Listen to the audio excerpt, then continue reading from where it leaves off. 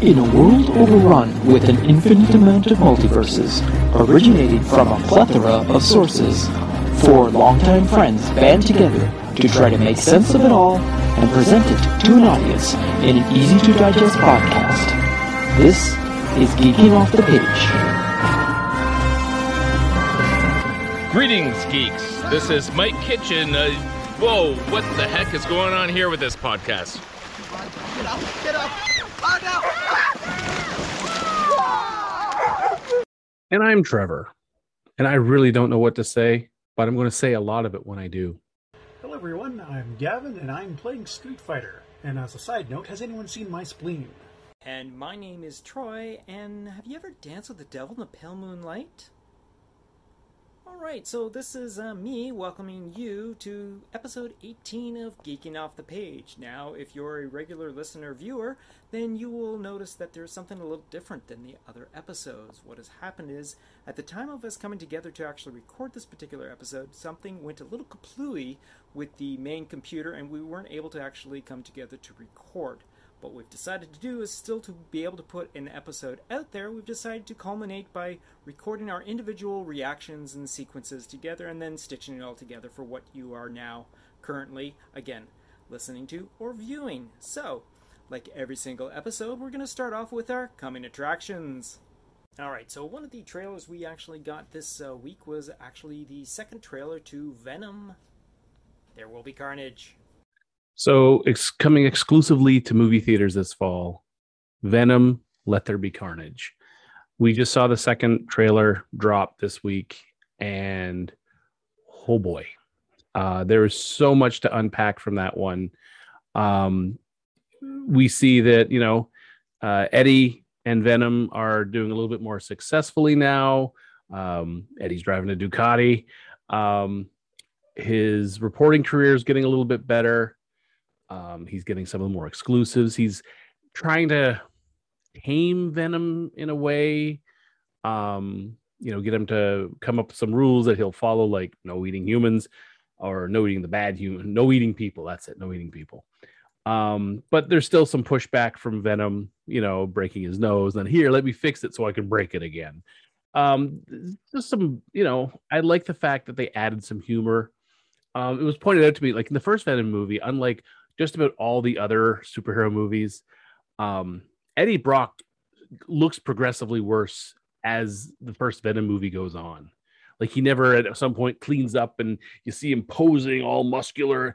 We just see him in that ratty hoodie and it just goes downhill from there. This movie, he started to clean up his act, but he's still in the same crappy apartment, which I don't know how they let him keep it, but the focus is now on Cletus Cassidy, Carnage, and Woody Harrelson, now thankfully with a better looking wig than that horrible thing they showed at the end of the first Venom movie. We get to see a little bit of his character, the psychosis. We see how he gets his symbiote, which is he bites Eddie Brock on the hand and then says, "I've tasted blood," and that's not blood. And so he got a bite of the symbiote. And then I think was one of the most telling parts of the whole movie is his transformation in, looks like a church that's being renovated or some sort of warehouse renovated. I'm not sure what the building is. And it's an obvious CG Woody Harrelson. It looks close, but not quite. They could have probably thrown a deep fake over it of Woody Harrelson to give it a little bit more life. But it's the transformation sequence. So when we see Eddie, when Venom comes out of Eddie, he kind of wraps around him like a suit. Sure, he gains size and mass, but he's still in there. When Cassidy transforms into Carnage, like his face rips to pieces and he becomes Carnage. We don't know where Cletus is inside. And when the whole section when they're shooting and he opens up a hole in his chest so the bullets are just going right on through, Cletus isn't in there. If you did that to a human, they'd be dead because that's his heart and lungs we'd be seeing there, but we don't see that. So somehow the Carnage symbiote kind of like maybe liquefies Cletus, or they are truly, whereas Venom's a kind of a parasite, maybe Carnage and Cletus have achieved true symbiosis, that there's no really separation of where one ends and the other begins. They are a single organism united in devastation. And we see that when Carnage is in full mode and he's got additional limbs, and not just one or two. We're talking like tendrils, but also fully featured arms. So he's not limiting himself to a bipedal, architecture of 2 legs, 2 arms, and a head and a torso. He is at need growing full secondary sets of arms, tertiary sets of arms, and flailing, limbs everywhere. So it's kind of telling that, Eddie is still separate from Venom. There is still a definite line separating the two, but I feel Cletus and Carnage, that line isn't there. It's a single organism now. We also get to see Shriek, who in the comics was Cletus's girlfriend. In this one, I'm not sure how they're going to approach that. There's a funny little bit where, first time Venom's facing down Carnage, and Carnage gives the full scream and all the limbs and the tendrils and all that. And Venom sucks himself back into Eddie, and he's, whoa, wait. And it's a red one. We don't know what the connotations are in their society, what a red one means, but I'm guessing it's not good. So I'm hopefully that's something that's going to be explained, and Eddie promised you can eat whoever you want. Bam, Venom's like, sure, because at this point he's being held back.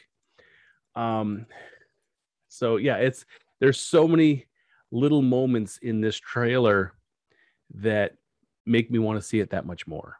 In some ways, they kind of maybe gave away a little too much, like how Cletus got the Carnage symbiote. I think honestly that should have been omitted, just because now that I know, I'm not going to be surprised when I see it in theaters, and I kind of wanted to have that surprise. So in some ways, I'm glad I saw this trailer. It reinforces my desire to see this movie, but I kind of wish I hadn't seen that sequence, because I wanted to be surprised of how they were going to introduce it. Because in the comics, Venom they were sharing a cell, and Eddie Brock thought the Venom symbiote was dead, and it happened, came in through the window, and Venom broke out. Just Cletus at that point was ready to kill Eddie Brock, because he was doing push-up claps, and Cletus was trying to get all the subtleties of the new Motley Crue album or some shit like that. And when Venom left, he left a little bit of it left of him behind, and that dripped onto Cletus's hand, and then that's how Cletus got his own symbiote, because it got into him and flourished. So yeah, Venom, Let There Be Carnage. I'm definitely going to be lining up to see this one. And that's my take on it. The more I see the Venom 2 trailers, the more I'm starting to feel like Woody Harrelson is starting to channel Cletus Cassidy. One of the things I'm starting to like about Venom / Eddie Brock / Tom Hardy is his willingness to look like shit.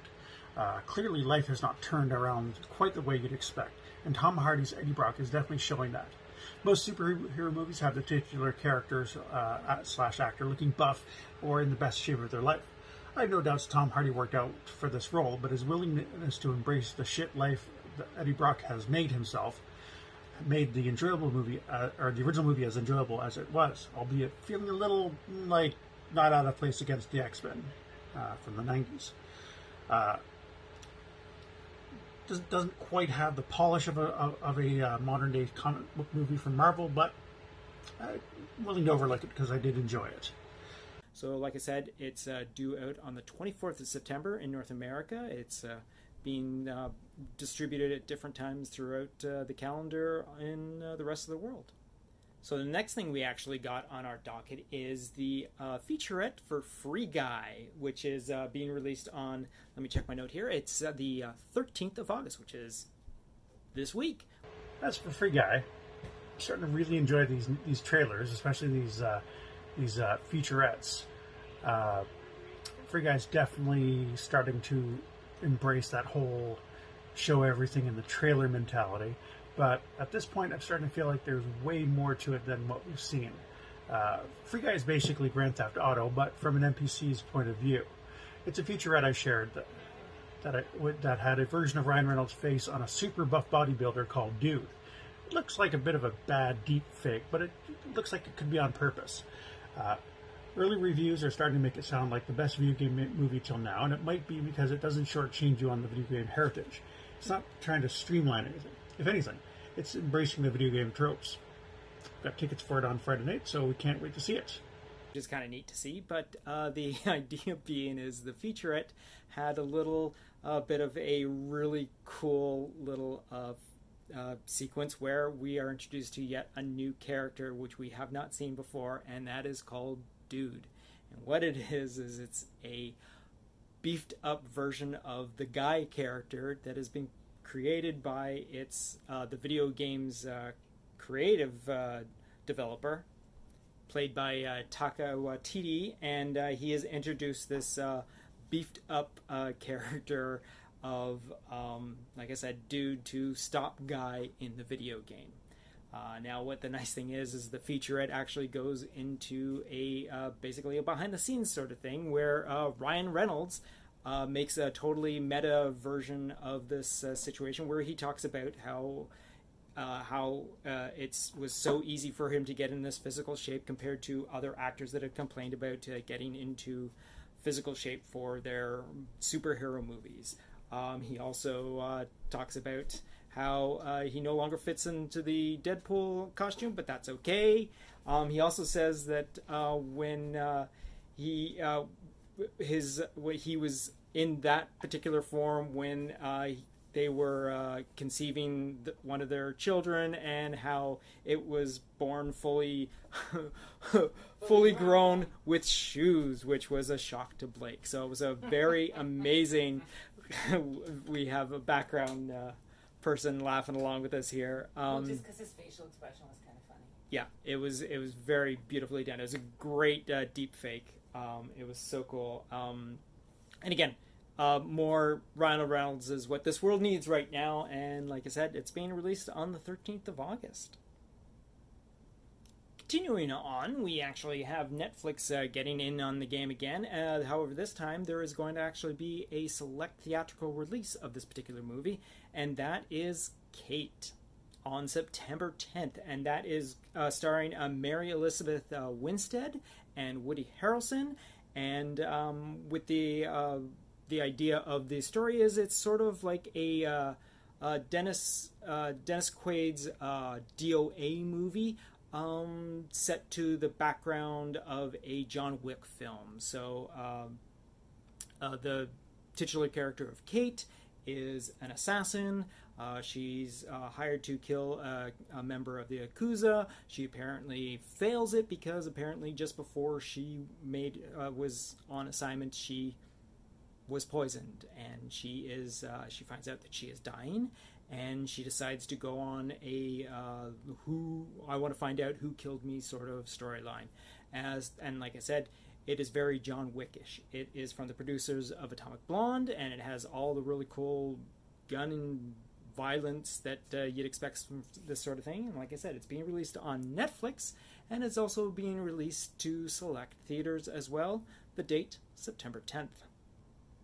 Following up the Netflix theme, we are actually getting a quick little, tiny little clippets of Cobra Kai Season 4, which again is being released on Netflix in December of this year. So, all right, for coming attractions, we have Cobra Kai Season 4 with Netflix. And honestly, it wasn't that much of a trailer. It showed the few characters and gave it a release date, which was good because now I know when I can start up my Netflix membership again. Yeah, they didn't have to do a lot in this trailer to sell me on it because, as you know, I was a huge fan of Seasons 1, 2, and 3 of Cobra Kai. And Gavin, if you haven't seen it all yet, you can pause it now. But the way they ended Season 3 with Eagle Fang, which is essentially Cobra Kai under Johnny, and Miyagi-Do under Daniel, with the two dojos coming together, it formed a yin-yang of the original Karate Kid with all the main characters now united under one dojo. And with the new All Valley tournament coming up, with Kreese now in charge of Cobra Kai, and with all the other new characters coming in from Karate Kid #3 from the movie, I think we're gonna have a great season. So yeah, they didn't have to really sell me on it with this trailer, because either way I'm gonna be there.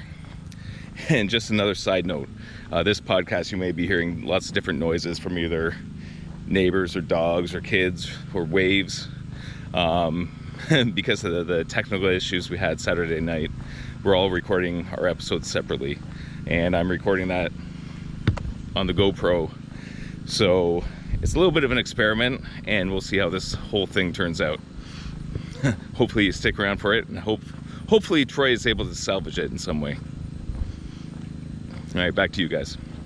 And now what we have is actually yet another series that is based on a comic book that has actually been in development for quite a few years, going through several different studios and whatnot, stories being written, stories being thought of being in production, but it finally comes around to it, and FX is doing it this time around. They're also releasing it streaming on Hulu.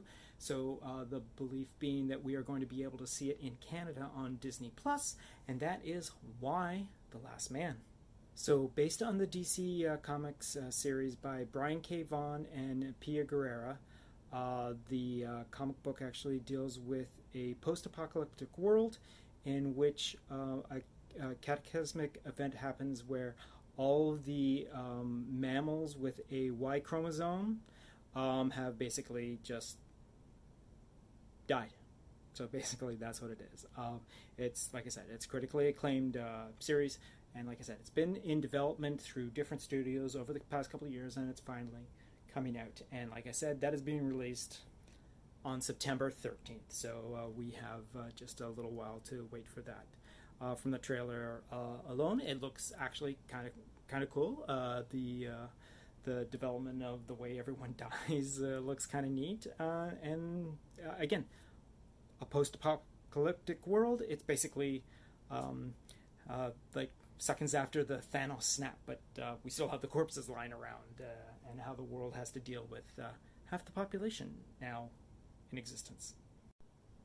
So on August 6th, this past Friday, James Gunn's The Suicide Squad from DC Comics, Warner Brothers, was finally released after obviously the delay from COVID and whatnot has been finally letting up, and we had a both theatrical release and an HBO Max release.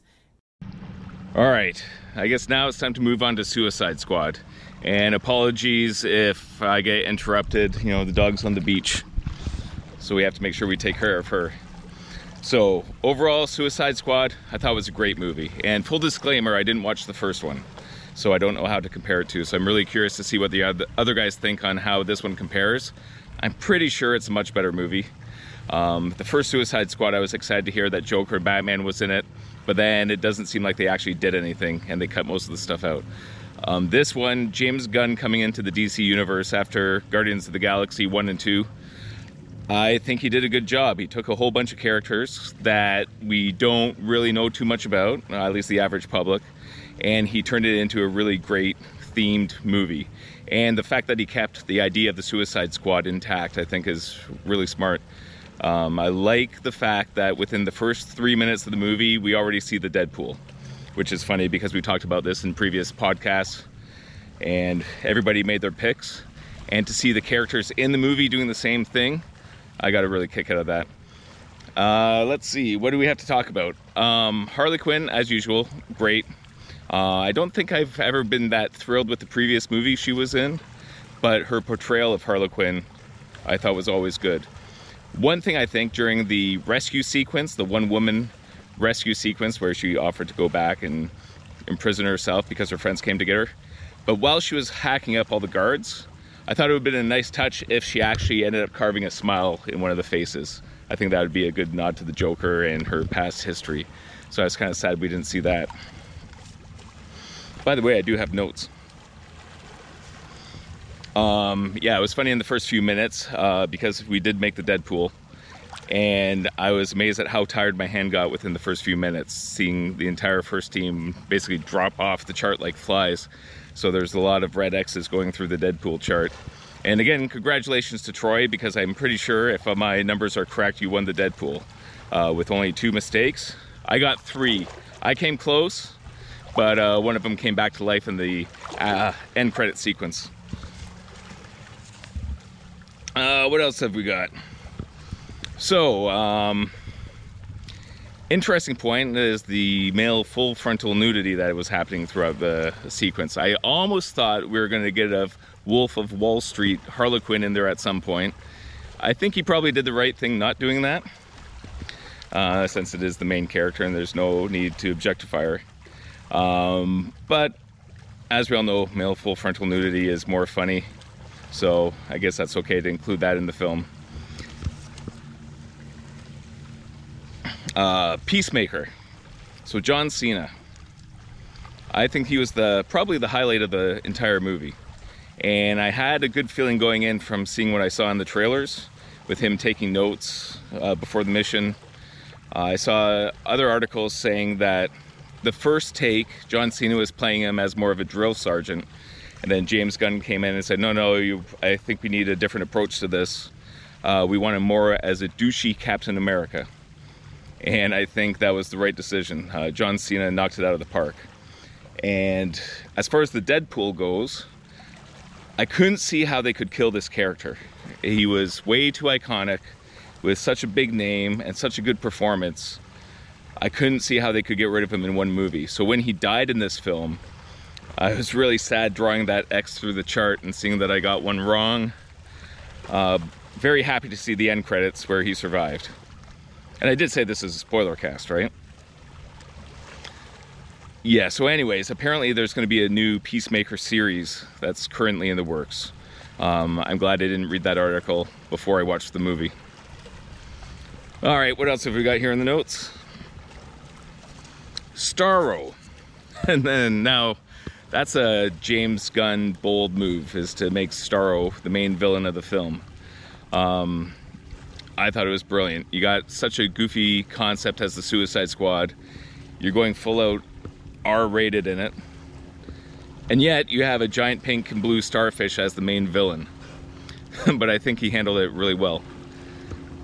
And I normally don't like zombies in movies, but somehow it really works. When the zombies have a pink starfish on the face and are trying to attack the Suicide Squad, it just works for me, so I really enjoyed that. And this is also the case where when the villain is defeated at the end and all the enemy army of zombies drops, unlike in Avengers, in this case it seemed to make a lot of sense, so I did like that.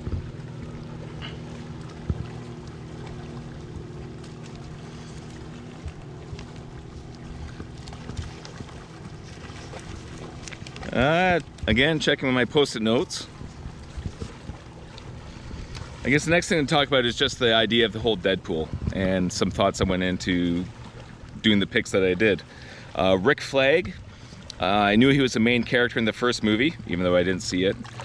Although I thought if they were going to stick to the theme of the Suicide Squad, they had to take down somebody very important if it was going to work. And I know in the comic books there was a Rick Flag Jr., so taking out this Rick Flag is a good opportunity if they do another film to bring in Rick Flag Jr. and have his son fill in that role. Savant, he seemed like a pretty one-dimensional character, so I figured he had to be taken out this episode. I do like the fact that the film started with him and made you empathize with him as far as you can with the serial killer. And the fact that he was the last guy taken out and it was the brain chip that did it. That really solidified what it means to be in the Suicide Squad. Javelin, I mean, he's full yellow outfit. How can you not cover that with blood? That just seemed like a no-brainer. Harley Quinn, we knew she had plot armor. There was no way DC was going to take out Harley Quinn in this movie, unless Margot Robbie really wanted to get out of her contract. Polka Dot Man, that was a fun character. I wish they did a little bit more with the polka dots, because there's just so many weird things you could do with that. It's such a strange character, and I thought the performance was brilliant.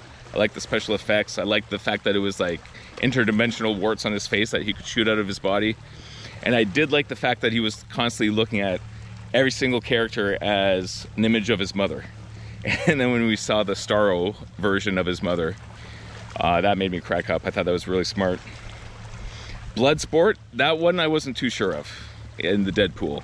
It's like they're going to introduce this character. He obviously has a relationship with his daughter, but are they going to take him out or are they going to give him a happy ending? And I'm glad that they did give him the happy ending. King Shark, I saw the Mortal Kombat pose of him ripping a torso apart vertically in one of the trailers. It must have been a Red Band trailer. And I thought they had to kill him. They had to get rid of him because he seemed like he was just too savage to let live. But they made him such an adorable character. I can see why they kept him around. He's sort of like the Hulk of the Suicide Squad, or he could be. Mongrel just seemed like a basic two-dimensional character. Easy one to kill off. The Thinker, he's not strong. Of course he's gonna die. I didn't know he'd be working for the bad guys, but, well, I mean, they're all bad guys. But I didn't know he'd be the one controlling Starro. So Soria, she seemed like a pretty decent character. That's a good one for humanity to keep in. Ratcatcher 2. I thought she'd be a lot creepier. I thought she was going to have a horrid death. But she ended up being one of the more likable characters in the film, and she really did ground the Suicide Squad in their humanity. Blackguard, I mean, a guy with guns. I figured he'd be taken out pretty easy. I thought it would be later on because of the guns. I thought it would be more action sequences. I did not expect him to be a traitor, so that was kind of neat. TDK, the Detachable Kid. That was one. He's such a weird character. I could see James Gunn keeping him around, but if you're gonna have a death count, that seems like one to go, especially considering he's not an actual DC character. Weasel, again, with James Gunn brother doing the mocap, I thought they maybe would keep him around, but he seemed he seemed disposable. I did not expect him to see him drown in the first scene, and I did not expect to see him be resurrected at the end. Boomerang, again, one of the OG Suicide Squad. If it's going to be Suicide Squad, he has to die. And Peacemaker, as we talked about, how could you kill John Cena? The character is just too powerful. And this is a character that I used to read in the comic books, in Checkmate. That is where I was introduced to Peacemaker. And he was always a weird character. And at first I thought he was goofy with his toilet bowl helmet, but eventually the character grew on me. And he was a douchey Captain America. And again, they portrayed him great in the film, and I'm glad they decided to keep him around. So, I'm pretty sure that's all I have to say about Suicide Squad. So back to you guys. So, the Suicide Squad. Oh my God. If I were to compare the original Suicide Squad with the Suicide Squad, hands down, the Suicide Squad kicks the original's butt. Just a superior film. You got a bigger cast, but well used.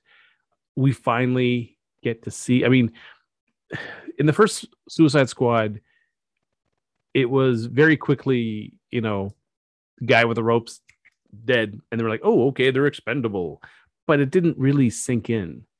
Compared to the Suicide Squad, that opening beach sequence, they're getting taken out left and right. And this embodies the Suicide Squad. They have to join Waller's team, and they go on suicide missions with a very low mortality or very low return rate, a high mortality rate. So when I was watching this movie, I knew it was rated R, so I expected the gore, and they brung it. They brung the gore. And we had done the Deadpool where we would say, "Oh, we think this character's going to live. This character." I was way off. Characters who I was sure going to live died. Characters like, "Nah, that character's not going to live." Oh, they lived. And even right up to the end credits and the post credits, the two post credit scenes really kind of pitched my list for a spin. So if you don't want to hear any spoilers, stop listening now, because I'm going to dive into the spoilers right now. It was a great film. I had lots of fun. It was a little slow in parts. It's the nature of the beast. It's a long film. It's like what, 132 minutes, over 2 hours. I think the editing could have been tightened up. Some of the scenes could have been a little bit tighter, or could have been handled a little bit differently to get the same effect but not take as long. So the pacing in the middle, I think, really has some issues. That being said, it was a fun film to watch. It was really fun. I think that Margot Robbie is an amazing Harley Quinn. She says one thing 1 second in like a Midwestern accent. The very next thing, it's a definite Bronx accent. And it's almost like it's the different personalities vying for attention back and forth.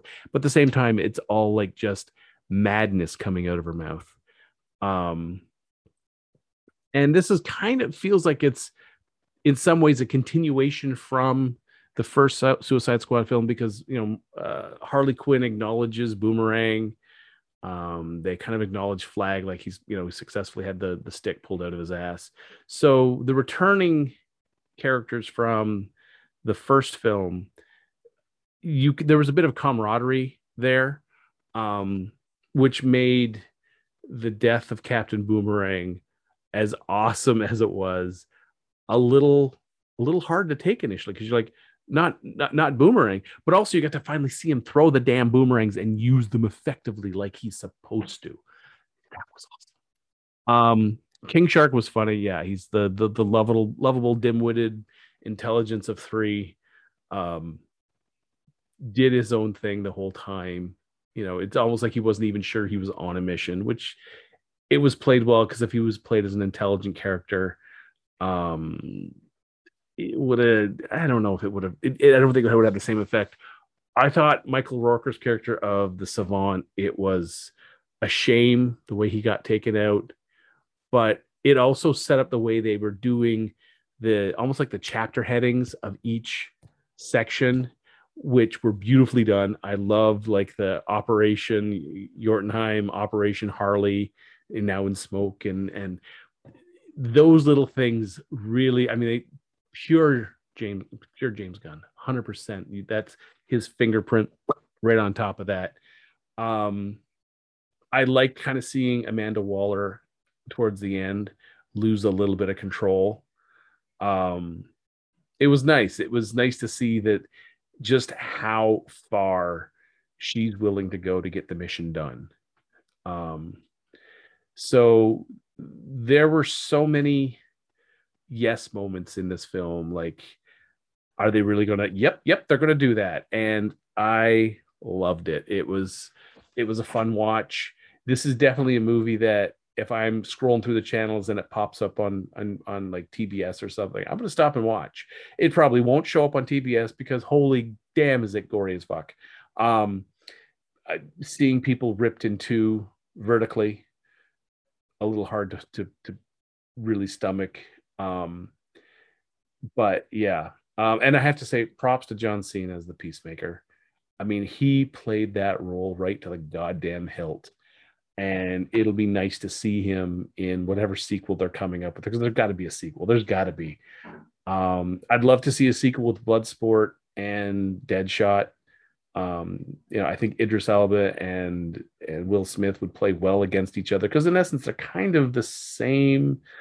But yeah, I was saddened at the death of Colonel Flag. It's almost like in some ways they were picking off some of the characters who came over. Like, Margot Robbie was safe, but I thought that, Rick Flag was safe as well. I guess not. I thought that Captain Boomerang might have been safe. I guess not. Yeah, some of the delivery, every character had a unique flavor. Polka Dot Man, his droll, dry delivery. It was fun to watch. As I said, this is definitely a movie that I'll watch again happily. I think this is one of the DC films that was done right. as opposed to the horde that have been done wrong. Um, I think that if DC and Warner Brothers are listening, this is the direction they need to go to have more successful films, to have a more successful cinematic universe. I hope they pay attention. They're not, but we can always dream and hope. Anyways, I liked it. I liked it a lot. I know there were plot holes. I'm not going to go into them right now, but damn, it was a fun watch. I was honestly not sure if I'd have time to watch it this weekend, but I'm glad I did. I'll say first off, the Deadpool we betted on surprised me. Well, surprised and not at all surprised. Of all the characters I had absolutely no expectations to live, Weasel survived. Flag did not. I have to admit, James Gunn had the art of the ensemble movie down pat. Take a bunch of characters with about only half the diehard comic book fans would actually know, play hard and fast with the concept of Suicide Squad, and still come up with something great. John Cena as Peacemaker was a riot, the right combination of douchebag and expertise. Idris Elba was the unwilling participant, would-be leader, had a quiet competence about him. Margot Robbie as Harley Quinn was the right mixture of crazy and lethal. King Shark was surprisingly likable with Sylvester Stallone voicing. There were some great performances with the detachable kid, played by Nathan Fillion, showing how useless his powers could be, as well as Micah Rourke as Savant, who lasted all of about, 20 seconds in combat. They got Amanda Waller perfectly cast, a full-on hard-ass willing to do anything for a country. Overall, I really like this. DC movies on the whole, I can count on one hand that I've actually enjoyed. Had fun? There's a few more, but actually enjoyed, there's 3. Well, now 4, including Suicide Squad. What I want to say about this movie is that it is definitely a better movie than the previous Suicide Squad movie. I kind of enjoyed the original Suicide Squad movie. It was fun. I went with a bunch of friends. We got all dressed up and did the costume things, so we were having fun anyways. And it wasn't the best done script, it wasn't the best developed characters, but it was a fun movie to see. Also, the nice little added bonus feature is that the fact that it was actually filmed in Toronto, checking out all the locations was kind of neat to figure that out. Now, James Gunn was hired to do this after he was released from his contract from Disney about some tweets he made way back in time, and they dropped him from continuing on with the Guardians of the Galaxy and just removed him from the Marvel Universe MCU altogether. So DC snatched him right up and said, hey, we'll give you this movie if you want to do a movie. And he went if I'm allowed to do what I want to do with bringing in the characters that I want to bring in, then I'll do that. And that is exactly what he did, and that is exactly what you got. You got all of these really fun, obscure characters that only James Gunn can think of, thinking up a storyline for these people, and it was such a fun movie to watch. First of all, it looks spectacular. And again, it's James Gunn. James Gunn knows how to shoot movie. He knows how to shoot action. He knows how to shoot ensemble casts. He knows how to do epic. And we've seen him from his career from the get-go. He knows how to make an entertaining movie. He also knows how to write entertaining movies too, because he's also he was one of the writers on this particular movie as well. It is so much fun, and the advertisement is perfect for it too, because you don't want to get attached to any character, because you know that it's the Suicide Squad. People are going to die. Don't get attached to any of your characters and all that. And like I said, this was a fun movie. It was spectacular. I want to see behind the scenes stuff. I want to know how part of this was done. This looked so good. So many jokes. There was a lot of heart in it too. Character development was fantastic. The bonding between characters was really cool. He brings out the best in all of these. He does fantastic with Margot Robbie doing Harley Quinn.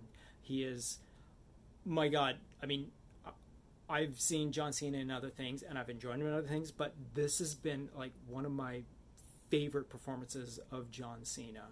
And Idris is, I mean, it's Idris. I mean, he is fantastic in this. Joel Kinnaman returning also is really spectacular, and one of the best surprising things was King Shark, first of all, voiced by Sylvester Stallone.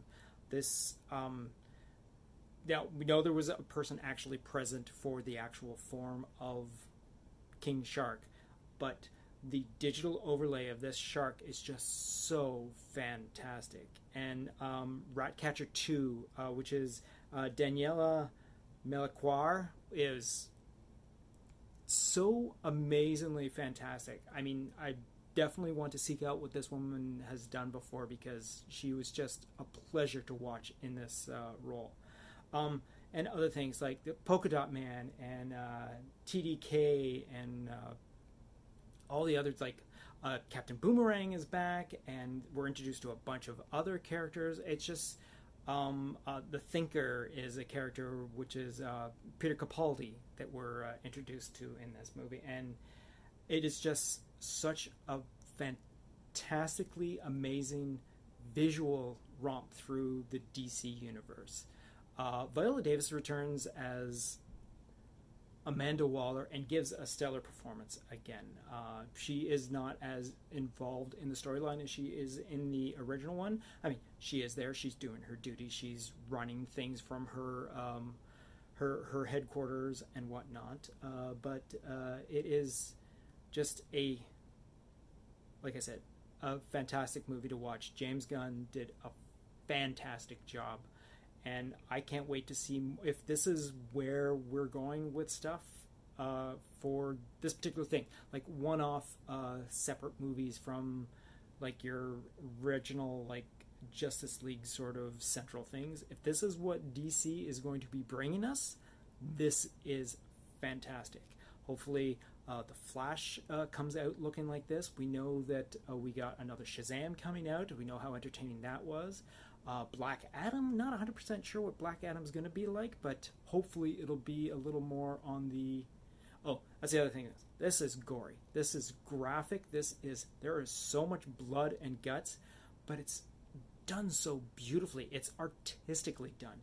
Like, every single time you see someone killed, it's completely different. It's not like, let's shoot a bunch of guys with guns.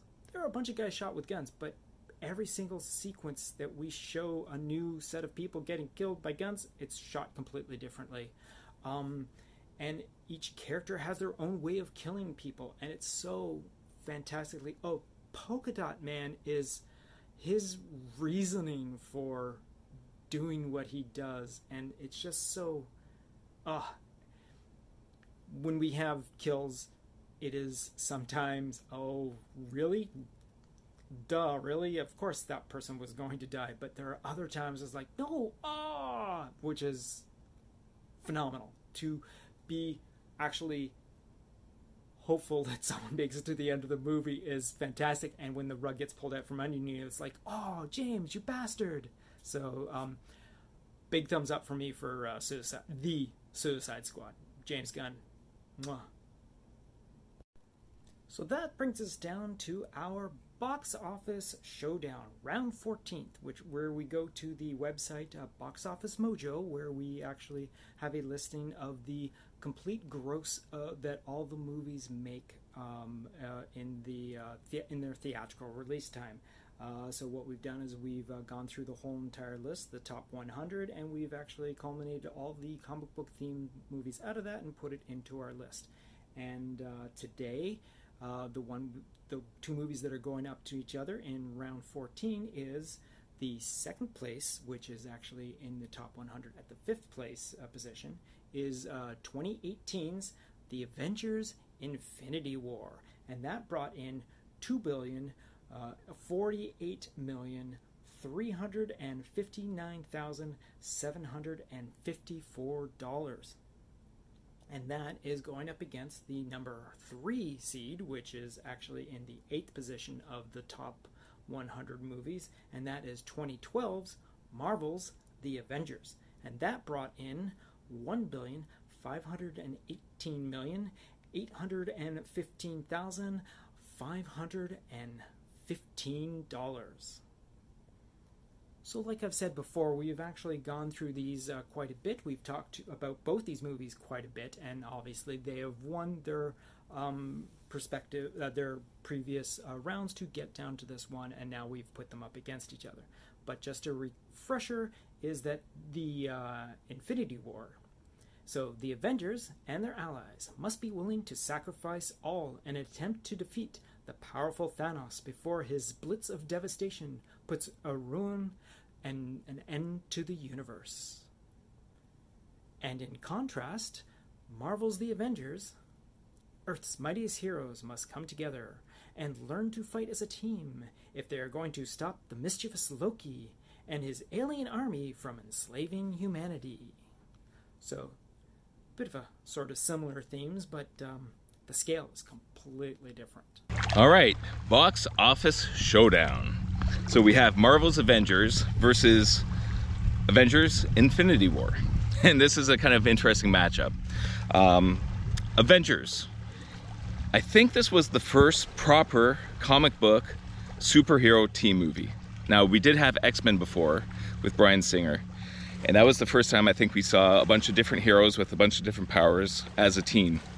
Although that one, he had them dressed in all black leather, and it was based on a comic book where they're already a team, whereas Avengers was a bunch of individual superheroes that had their own titles that came together as a team. So Avengers was a really interesting one for me. I remember back when the first trailer came out for that with Nine Inch Nails, we're in this together now. And as soon as I saw that trailer, I got so hyped for this movie. I thought, you know what, they might actually pull this off. And Joss Whedon was coming off of Serenity at the time, and I was a huge Firefly fan. But Serenity didn't quite hold up for me. To me, that was lacking as a movie. So I was really hoping he would get it right for Avengers, and I do believe that he did. There are a lot of great moments in Avengers. It's the first time we see Hulk as a legitimate character, the way he's intended to be in the comic books. The horror sequence of him coming after Black Widow in the SHIELD helicarrier, that was an epic moment of the movie. And then towards the end, where he actually becomes part of the team, with Cap saying, "Hulk, smash," and he just smiles at the camera. I mean, that's epic. That's a huge character arc for the Hulk. We actually saw SHIELD as a real thing. It was hinted at, it was cameoed a bunch of times with Phil Coulson, but this is the time where you actually see the SHIELD organization, helicarrier and all. And you can see that they have actually created the superhero team to defend the world against alien threats or anything else that the regular humans of the world cannot deal with. We also got one of our first proper superhero fights between heroes in this movie with Iron Man versus Thor. Then again, Captain America jumps in and blocks the hammer, and you get the shockwave, which is like right out of the video games, using the powers combined to do combo attacks. That was great. There's not a whole lot in this movie that I have a problem with. I think it's pretty much a perfect movie right up until the end, when all the Chitauri just fall down dead after the nuke goes off. If they had have thought through that story point a little bit more, maybe have the police go after the remaining soldiers, maybe a cleanup crew, maybe damage control. There's something you could have done there, and you would have had a perfect movie. So Avengers, that's way high on my list of favorite movies of all time. All that said, this is going up against Infinity War. And if Avengers is one of the greatest superhero movies ever, Infinity War is the hold my beer moment. It's not just a great superhero team, it's a collection of superhero teams, a collection of characters. It's a culmination of everything that's been done up until this point. And they pulled it off. When this movie was announced, I was hoping that the Russo Bros would be able to navigate the story, bring it all together, and create something that we could all enjoy. I did have some issues with Civil War, both with the villain and some plot holes, but I think in Infinity War they upped their game. It's a better movie. It's way more complex, it's more impossible, but somehow they were able to achieve what they were trying to do with it. And they captivated an entire generation of viewers. I've said in previous podcasts, Infinity War is my children's generation. It's their Empire Strikes Back. It's their chance to see a movie that they were invested in and the heroes actually lose. And it was an interesting thing to walk out of a movie that's so good and it's silence. Everybody's terrified. It's like almost a funeral procession walking out of the movie. Like, how could you kill Spider-Man? How could you kill Black Panther? But then ultimately this sets us up for Endgame. So as far as box office showdown goes, I have to give this one to Infinity War. Oh, one more note I'm seeing on here on my post-its. Gamora's death. That's one. I had tears in my eyes to see that a father would do that to his daughter for power. Yeah, and the acting in that sequence is incredible. And it's even more incredible considering one character was under makeup and the other one was motion capture. So the fact that they could convey that much emotion in that sequence, again, incredible. So, yeah, my vote goes to Infinity War. So the Avengers versus the Avengers Infinity War. This is a tough one because they're both Avengers films. They pretty much have the same casts. Yeah, the Infinity War is a little bit more bloated, but so you've got in the first Avengers movie, this is where we got to introduce the Avengers as a team, or eventually as a team as they came together. And we got to learn some secrets, like, Bruce Banner's secret of being the Hulk, that he's always angry. We got to learn a little bit of the relationship between, Black Widow and Hawkeye. And I think it was also a really nice way of showing just how out of touch with modern culture Cap is. I mean, like the whole thing with the helicarrier and his guy, it seems to run on some sort of electricity. He wouldn't really know, high-end tech. It's something he'd never really experienced. It had a satisfying conclusion. The Avengers set up all the other Avengers movies, like, Cap's, Iron Man's PTSD. It was the landmark movie. This is what gave the MCU the much needed kickstart to become the juggernaut that it is. Great films. When it's on TV, I watch it. Compared to Infinity War, is it the superior or inferior movie? Yeah, it's tough. It's really, really tough. I mean, the scale of Infinity War is much grander. So instead of dealing with Loki and the Chitauri, we're now dealing with Loki's boss, Thanos. And there are so many little pivotal moments that make the movie so much more. The Hulk landing in Doctor Strange's lap, the whole fight with Ebony Maw, Earth's closed, Grimace, go home. There were so many more of those little comedy moments. But again, you had a bigger film, so it's a longer film. It needs to have more of those moments to compete. And it does. It has those moments. It's got those moments where you are like, yes. Like Avengers, one or two moments where you're like, yeah. I mean, the Hulk and Thor fight, and then the Hulk and Thor reaction, the Hulk beating up Loki. Those are all big yes moments. Are they as grand as the re-entrance of Thor into Wakanda, seeing Thor at full power after Thor Ragnarok, where he is now truly the god of thunder and lightning? I don't know. It's a really tough call. This is probably one of the tightest races between the two films. It comes down to the tiny little slices that which one did it better, which one does it better. And I'd have to say, as much as I would normally lean towards the Avengers against any other film,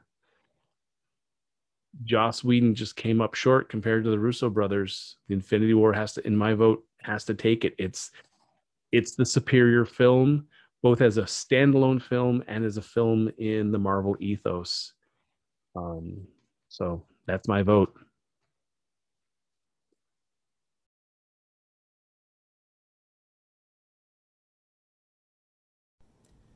When it comes to first, Josh Whedon doing The Avengers is a spectacular thing. It sets the precedent for everything from now on. It basically is the movie that you want all your other movies to get to. Any other movie universe wants to do what was pulled off in Marvel's The Avengers. It's the first time when you bring a collective, huge group of characters together and to be able to get them from their individual stories to work together as one team. And that's what happens in this movie. It's a spectacular done together, great characters, but the even better part about it is not all the characters are yet completely evolved, which is a fantastic thing to do. To actually have character development with that many characters within a singular movie is also a spectacular thing to see. But again, it is the movie that sets up everything that comes after this. Having the characters working together finally. Now, of course, we are talking about something that is, quite now is like 9 years old. It came out in 2012, and we are looking at, again, development of how the movie is actually made is fantastic. How the movie is actually told in story form evolves from this point on. But again, this is the first time when you've had to pull things together. Now, there are certain sequences that seem a little clunky coming together and whatnot at the beginning of the movie. Certain storylines don't really pan out, like a punch to the face will pull you out of this enchantment that Loki has put on some characters. I guess I understand, but no one's going to bump their head at any time and all that. But anyways, that's not really here nor there. The idea that at the beginning these characters do not work well together. By the end, these characters work well together. Again, within a short 2-hour window, this is very well pulled off. Now, in contrast to that, we have Infinity War. Now, this is the first of 2 huge epic movies.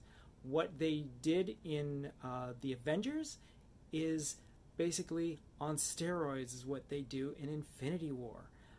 The best part about Infinity War is the ending is a loss. It's an Empire Strikes Back of a movie. It is the greatest version of what a cliffhanger is in a movie. It was a time when movies would be obviously put into the fact that, hey, we're going to make sequels. And basically, your movie is set up with this ending that is like all open-ended. What's going to happen next? You don't know what's going to happen. And in Endgame, we were given this, oh no, what are they going to do now sort of ending. And so while it doesn't have a complete conclusion, it is still a well-ended movie. The movie ends at a point where everyone is, not only are they excited for what they've just seen, they're exhausted from the emotional turmoil that everyone goes through. And everyone does go through a lot of turmoil in this movie. It is a very, very big emotional roller coaster, this movie. And you're introduced to every character under the sun that has been introduced in the Marvel Universe. All of the characters eventually work together again. Like the original Avengers, they eventually all come together to work together. But they are also spread out throughout the galaxy. Stuff's happening in Earth, there's stuff happening out in space, there's stuff happening out... We start off the movie in an emotional state because we lose 2, 3, 4... technically 4 characters at the beginning. Not only do we lose Heimdall, which we have known since 2011, so we've known this character for a while. Idris Elba gets killed off. We also have Loki killed. Tom Hiddleston completely out of the picture at the very beginning of the movie. There's no coming back for this Loki. We have Hulk get beaten so badly in a one-on-one fight with Thanos that the Hulk refuses to transform. He stays hidden. He is basically, Banner has the Hulk trapped inside him and can't bring him out. And Thor loses the rest of his world. I mean, the ship is completely blown up and everyone is set adrift, and that's it. There's no more world for Thor to exist, and he has to drift out into space with the rest of the space dust until he runs into the Guardians, where he smacks up against their windshield and whatnot, and then they go off on their own adventure and they eventually split off. But anyways, that's beside the point. Infinity War is a monumental task. So in a movie that is like 2 hours and 40 minutes long, you get a lot of movie. I mean, you get all the characters, like I said, that you were introduced in the MCU up until this point, and again, they fight to a loss. Everyone loses by the end of this movie. It's just a spectacular undertaking for the Russo brothers to work on. So that's basically it. Now, if I'm going to put these two movies up against each other, we've said this week in and week out. There are movies on this list that if they went up against almost any other movie, they would definitely win. This is one of the tougher ones as well, because of what the Avengers is compared to what Infinity War is, and it's a hard choice.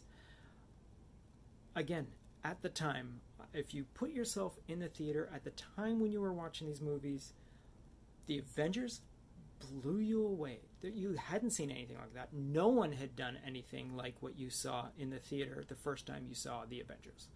I will even go that one step further by saying I actually sat in the theater for the 13-14 hour marathon of the previous Marvel movies to sit through to get to the Avengers, the premiere of the Avengers. I was dressed up in my comic book style Hawkeye costume,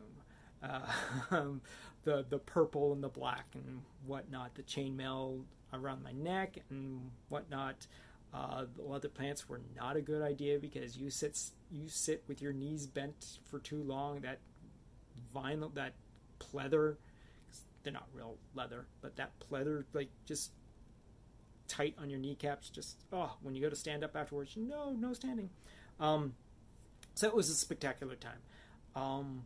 But Infinity War, I'd won tickets to see it, so I got to see it also, again, in the theater with a bunch of like-minded people that were going to see it. I saw it in advance of everyone else in the GTA, and it was just so good. So I was there with one of my best friends.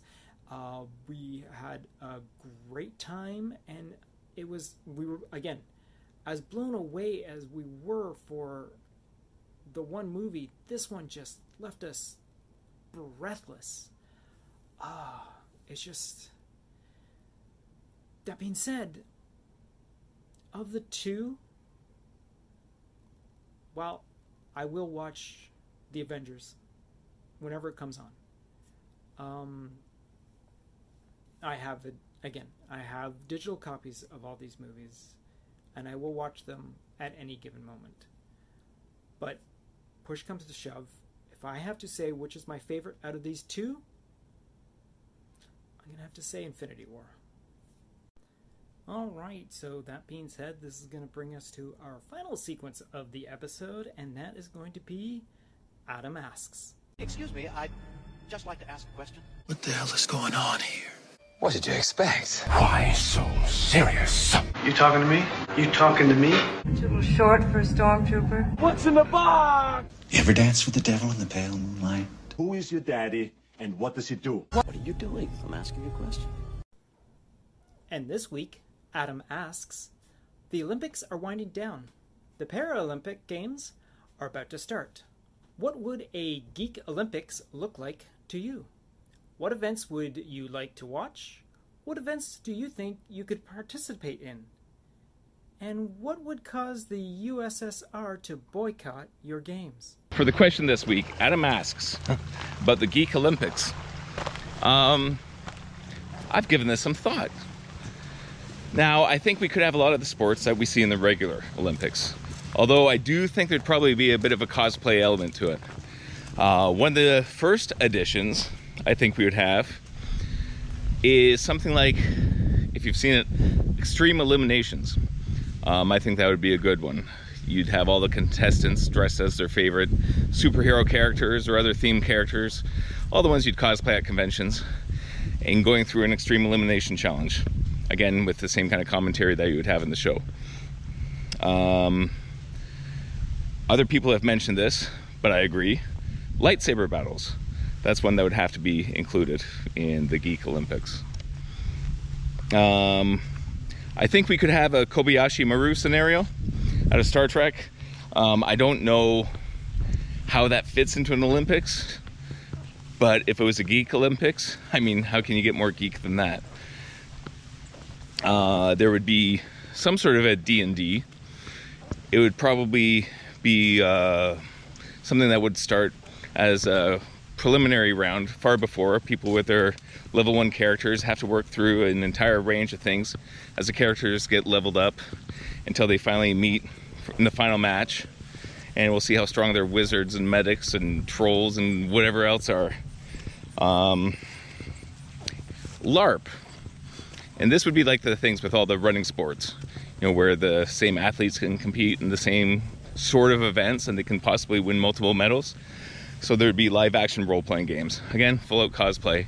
Now in this case, because it's the Olympics, you'd probably have people built like Arnold Schwarzenegger playing the Barbarian. You'd probably have people with gymnastic abilities like Tom Holland playing a Spider-Man type character.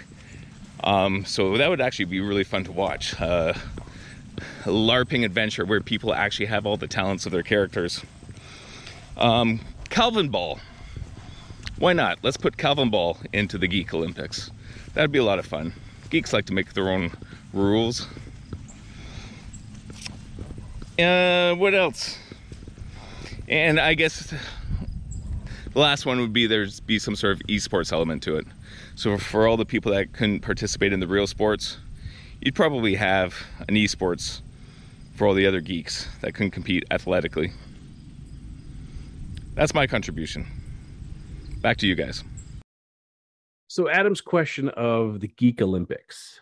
I was actually with my wife when I saw this question, and I'm going to admit not all of these suggestions are mine, because her mind worked incredibly quick.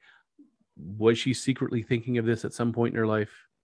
I'm going to say no, because I know her, but it's not 100% firm no, because I know her.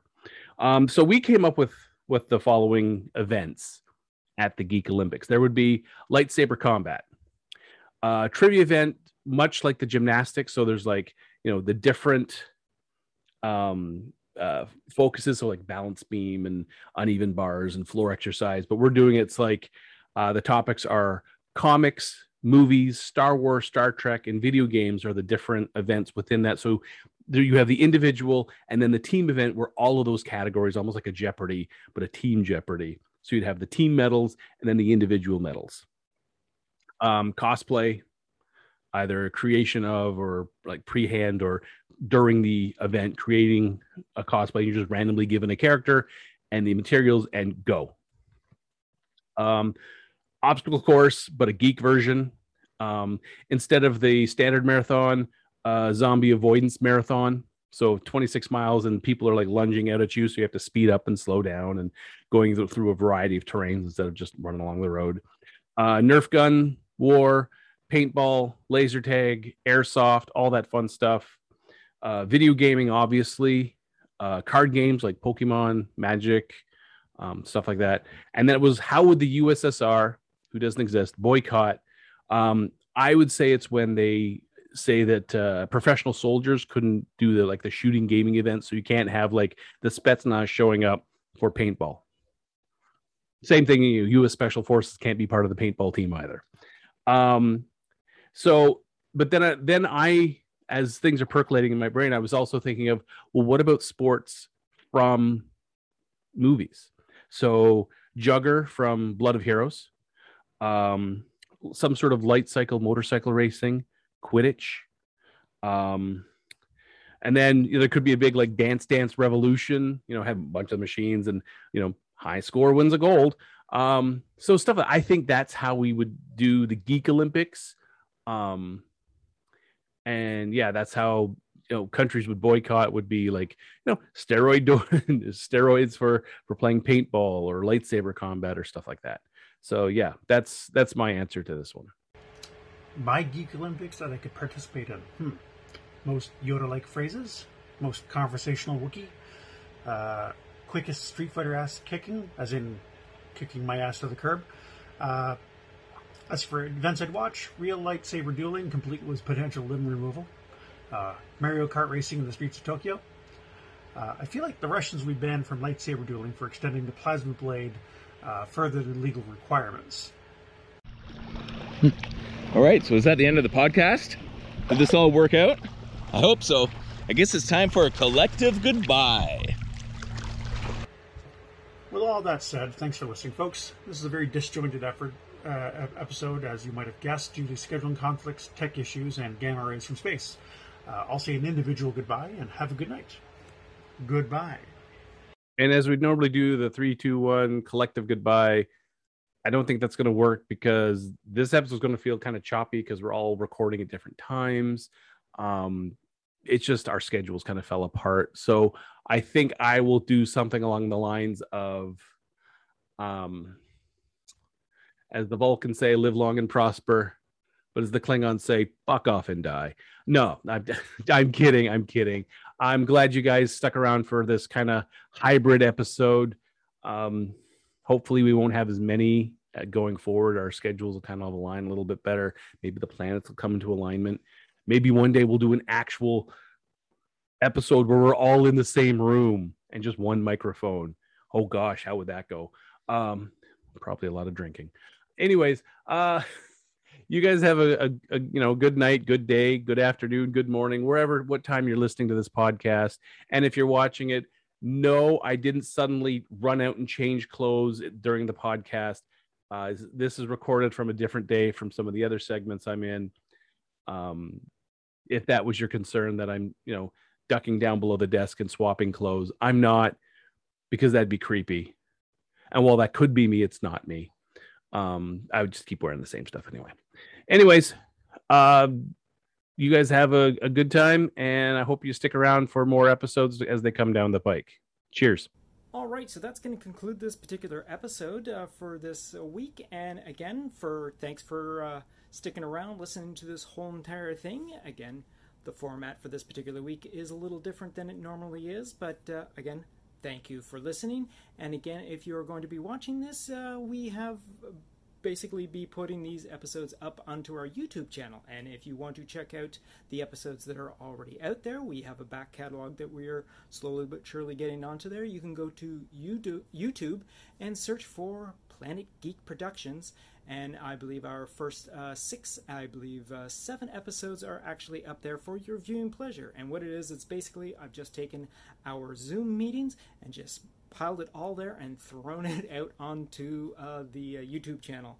So you can see us interacting with us, all the stuff that you don't hear across it, a lot of visual representations, and you can see some of the times when my dumbfounded face is waiting for someone to respond, and that's why there's dead air sometimes. All right, so on that note, we're just going to say our individual or collective goodbyes, and goodbye individually.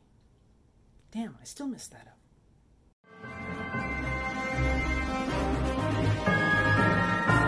You have just been listening to Geeking Off the Page with your hosts, Mike Kitchen, Gavin Burbage, Trevor Brown, and Troy Bowman. Please be sure to like, subscribe, and share. Also, if you could leave us a rating and comment, that would assist in allowing others to find this podcast more easily. You can follow the podcast on the following social platforms: Instagram and Twitter, search for @PlanetGeekPod, all one word. On Facebook, search for Planet Geek Productions. Or you can send us an email to planetgeekpod@gmail.com. Buy the guys a coffee by going to Ko-Fi, ko-fi.com/PlanetGeekPod. And know that any and all donations will go towards improving all current and future Planet Geek Productions programs. Thank you for listening.